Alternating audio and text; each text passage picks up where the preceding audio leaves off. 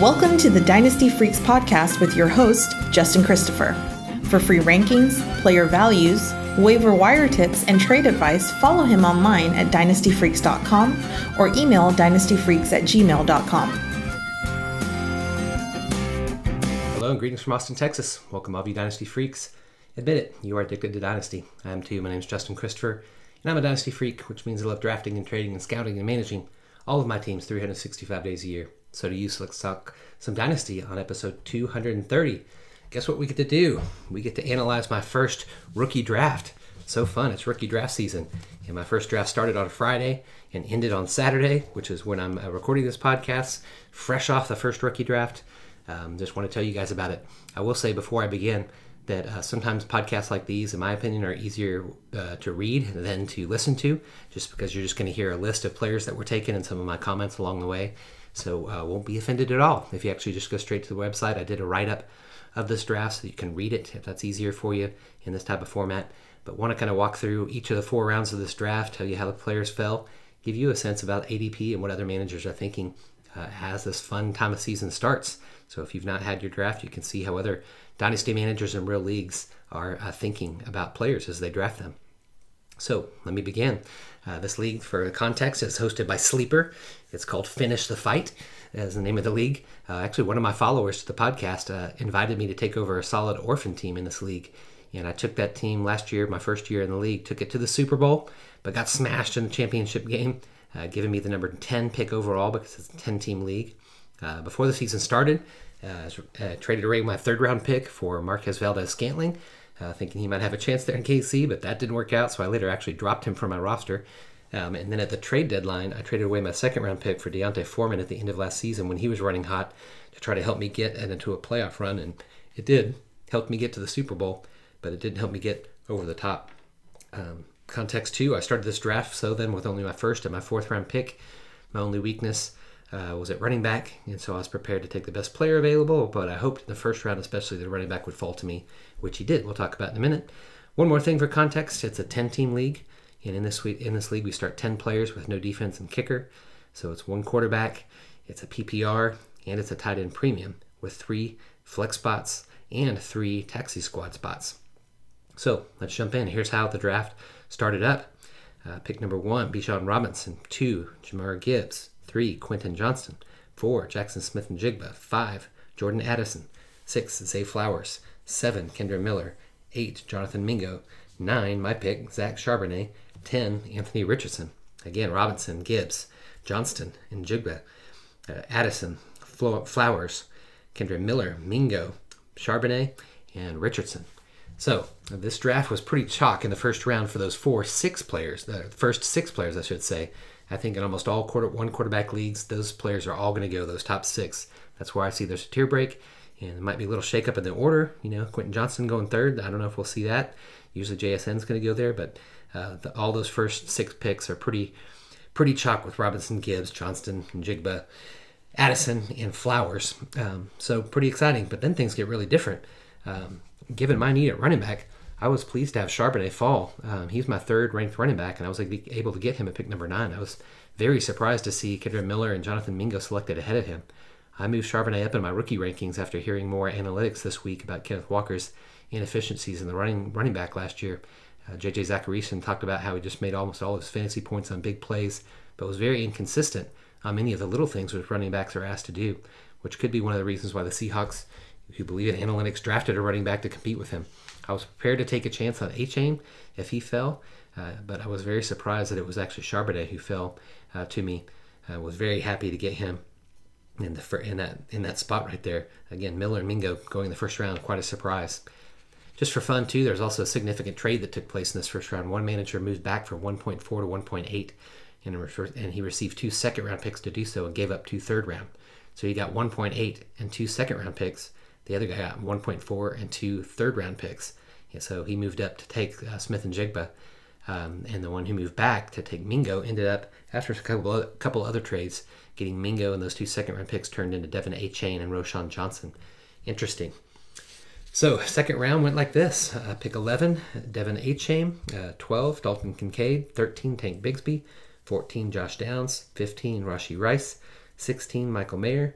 17 Sam Laporta, 18 CJ Stroud, 19 Bryce Young, 20 Roschon Johnson. Second round here. Achane, Kincaid, Bigsby, Downs, Rice, Mayer, Laporta, Stroud, Young, and Johnston. And then one little caveat to this league to keep teams competitive in the playoffs and the consolation round.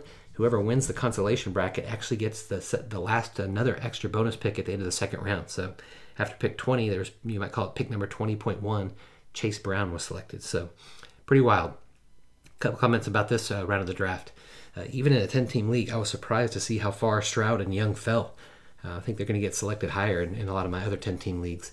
These managers were just very patient with quarterbacks, or they like the starters that they have ahead of them on their rosters. Again, it was only Richardson who went in the first round, and I think it's going to be pretty consistent. People are going to take a bet on his upside, and he went at pick number 10. These other guys fell to pick 18 and 19. That's not the order I have him in. If you've been listening to me, I'm not going to take that chance on Richardson, but already in the draft that I'm in right now, he was the first quarterback drafted, and he was in this draft that's now complete. Second thing I'll say about this is I was surprised to see that no tight end was selected in the first round of this draft. I think that's not going to happen very often. As I mentioned above, I was prepared to take 1.9 of, because of my running back need, pretty solid at tight end with Mark Andrews and Evan Ingram and Dulcich on my roster. 1.9, I was really going to try to run back. Thought it would be Charbonnet or Achane. In leagues where I'm weaker at tight end, I'm willing to take a tight end at number 9 for sure. So I was real surprised again that Mingo and Miller went ahead of him.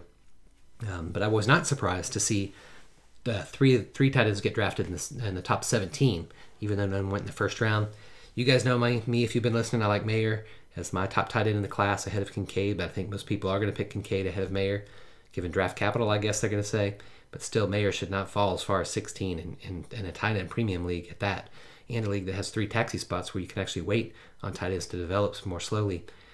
Not surprised that they all went in the second round. Very surprised that at least one of them didn't go in the first round. But here we had kind of a run of tight ends with Mayer, Kincaid at 12, Mayer at 16, Sam Laporta at 17. A host of tight ends that are going to go in the next round, you'll see. Finally, I mentioned a couple more things on these second round ones.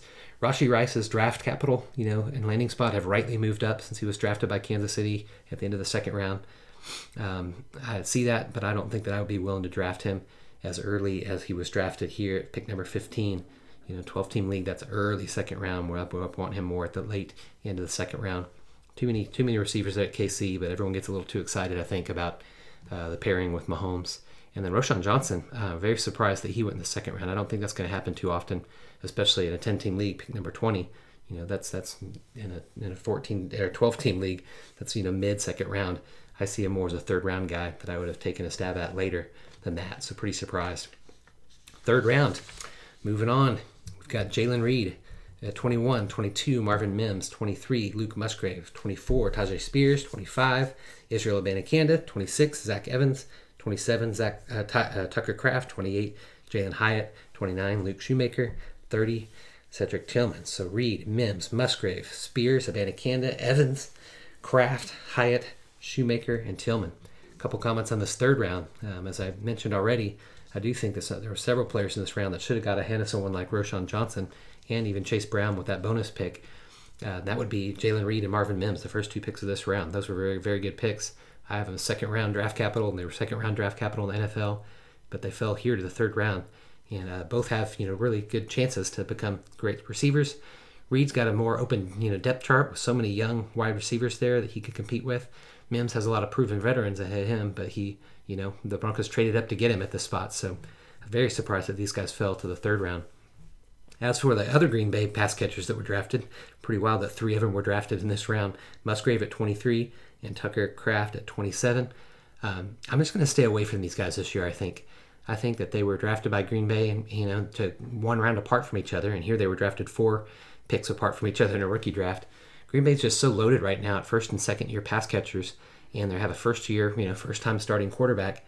I get why managers are willing to take a stab on both, of these new tight ends, but there's a little bit too much unknown for me, and so I think this year I'm just not going to invest a pick in either of those guys. Would love to see how it pans out. Again, we do have taxi squad spots here, so it makes a little bit of sense, but I don't know. Didn't work out so well when Baltimore drafts 2 tight ends and Mark Andrews is way better than Hurst. Something like that could happen here. I just don't know which one's the best. There are a lot of running backs that were taken here, so I mentioned a couple comments there. I like Spears and Abanikanda picks. They filled a pretty appropriate place. Both of them could ascend to the RB2 spots on their teams and get worked into the offense by mid-season. They could become fantasy relevant if that was the case. They certainly become fantasy relevant if they work up to the RB2 spot and the starters ahead of them get injured. Even with his knee injury, Spears should get drafted ahead of Abanikanda, as he did here, because we all know that Derrick Henry is not going to last too much longer in this league, so he's got a better chance to work into a starting position, whereas Abanikanda is a little bit riskier because we know he's going to have Breece Hall, the clear future starter for the Jets for a long time to come. As for Zach Evans, though, I currently have him ranked number 47 in my rookie rankings, and so he went 21 spots higher than I would have drafted him. That's crazy. Clearly, some managers like him more than I do. I knew that they would, but I wouldn't think that much more. 21 spot difference. He's just a 6th-round pick. So he was the highest draft. He was the highest, had the highest draft capital of anyone drafted in this entire draft, except for Sean Tucker, who I drafted as UDFA in the next round. You'll hear me speak to that. I understand why.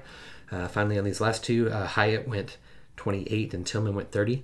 I do understand why. These college teammates in Tennessee have fallen in rookie drafts since they have a really solid competition ahead of them, pretty crowded receiving rooms on their respective teams. Still, they fell in the draft way longer than I thought they would have at the very end of the 3rd round like this. They're players that I'd be drafting much earlier in the 3rd round, definitely ahead of Abanikanda and Evans and the Green Bay tight ends. They should have gone ahead of them, in my opinion. Finally, to the 4th round, it went Michael Wilson, 31, 32, Tank Dell, 33, Kayshon Boutte, 34, Eric Gray, 35, Evan Hull, 36, Darrell Washington, 37, Sean Tucker, 38, Will Levis finally goes, 39, Puka Nacua, which was my pick, and Sean Tucker was my pick, I should have said too. And 40 to end the draft was Deuce Vaughn. Again, Michael Wilson, Tank Dell, Kayshon Boutte, Eric Gray, Evan Hull, Darrell Washington, Sean Tucker, Will Levis, Puka Nacua, Deuce Vaughn. I need to start by saying it's very hard to criticize any pick in the 4th round. Most time managers are just taking their guys, But I would say that the Michael Wilson pick at the start of the 4th round was about as strange as it was when the Cardinals drafted him at 94th overall in the draft. He was not in my rookie rankings before the NFL draft, and I'd actually not even added him, even though he had the kind of draft capital that he did. One manager liked him, though, and just selected a player. Maybe they just I'm going to pick the player with the best draft capital, and that's what they did. Not a bad way to go, but I'm not really interested. I did learn this week that, after he was drafted, not knowing who he was, that he was a highly sought-after recruit. Battled a lot of injuries at Stanford, where he only had 134 catches in 5 years total. So I'm going to take a big, hard pass on Wilson. I would have taken Tank Dell and Kayshon Boutte. They were the next 2 guys that were on my draft board ahead of Wilson, and they were the next 2 to go after Wilson. So that's what I would have done. As for all the running backs in this round, people are just taking the guys that have possible upside. Definitely Gray, Hull, and Vaughn have proven studs ahead of them. They're going to have to fight to kind of move into the RB2 role on their teams. If they do, they'll be behind Saquon Barkley, Jonathan Taylor, and Tony Pollard. So no chance to move into the number 1 spot, but could be great if someone gets injured, or just be a solid RB2. Then I drafted Sean Tucker because he's one of my favorite rookies throughout the process, but he was undrafted because of medical issues related to his heart, not related to his play. We'll see how significant those are, but he signed one of the most hefty UDFA signing bonuses with Tampa Bay, a team that doesn't really have totally proven studs ahead of him. He's a player, I was thrilled to get. I think he could move up the depth charts there.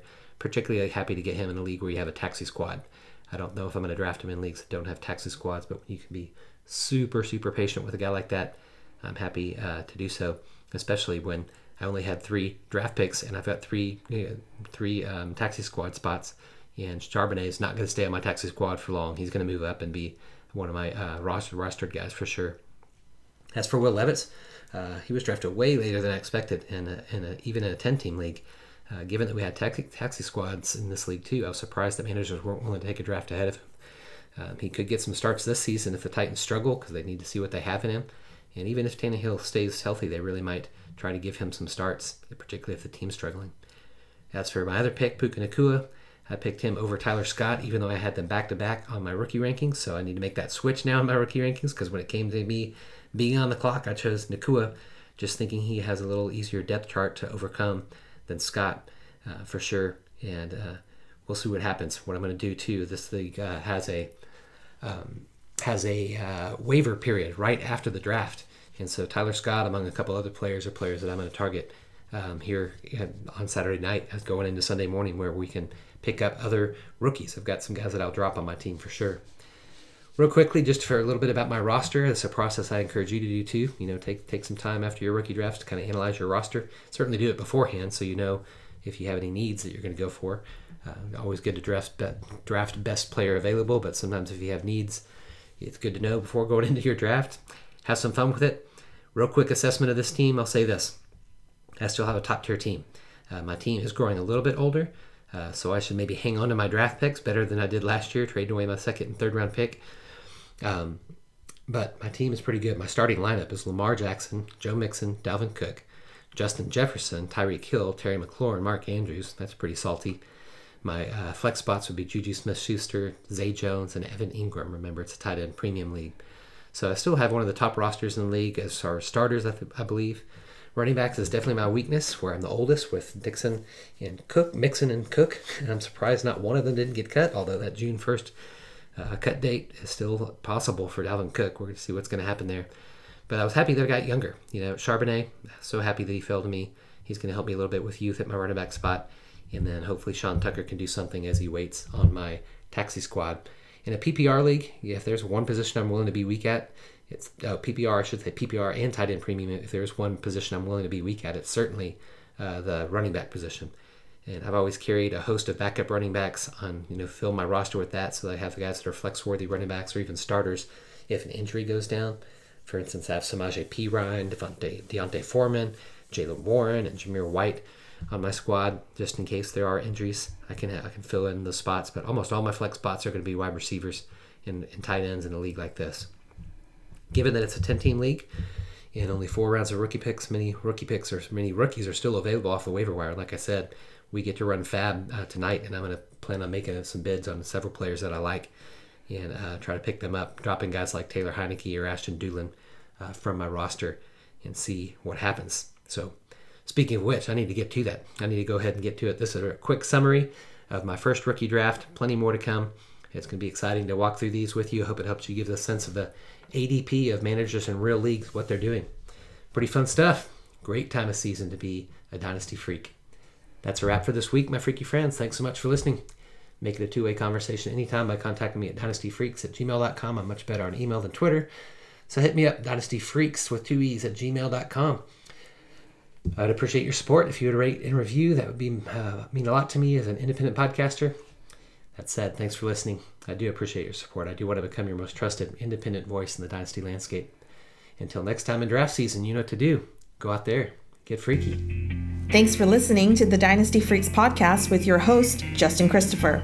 We welcome your thoughts and advice. Let us know what you'd like to hear on the podcast or see on the website to help you dominate your league. Justin prides himself in responding to every email, so hit him up anytime at dynastyfreaks@gmail.com and follow him on Twitter @LonghornJustin.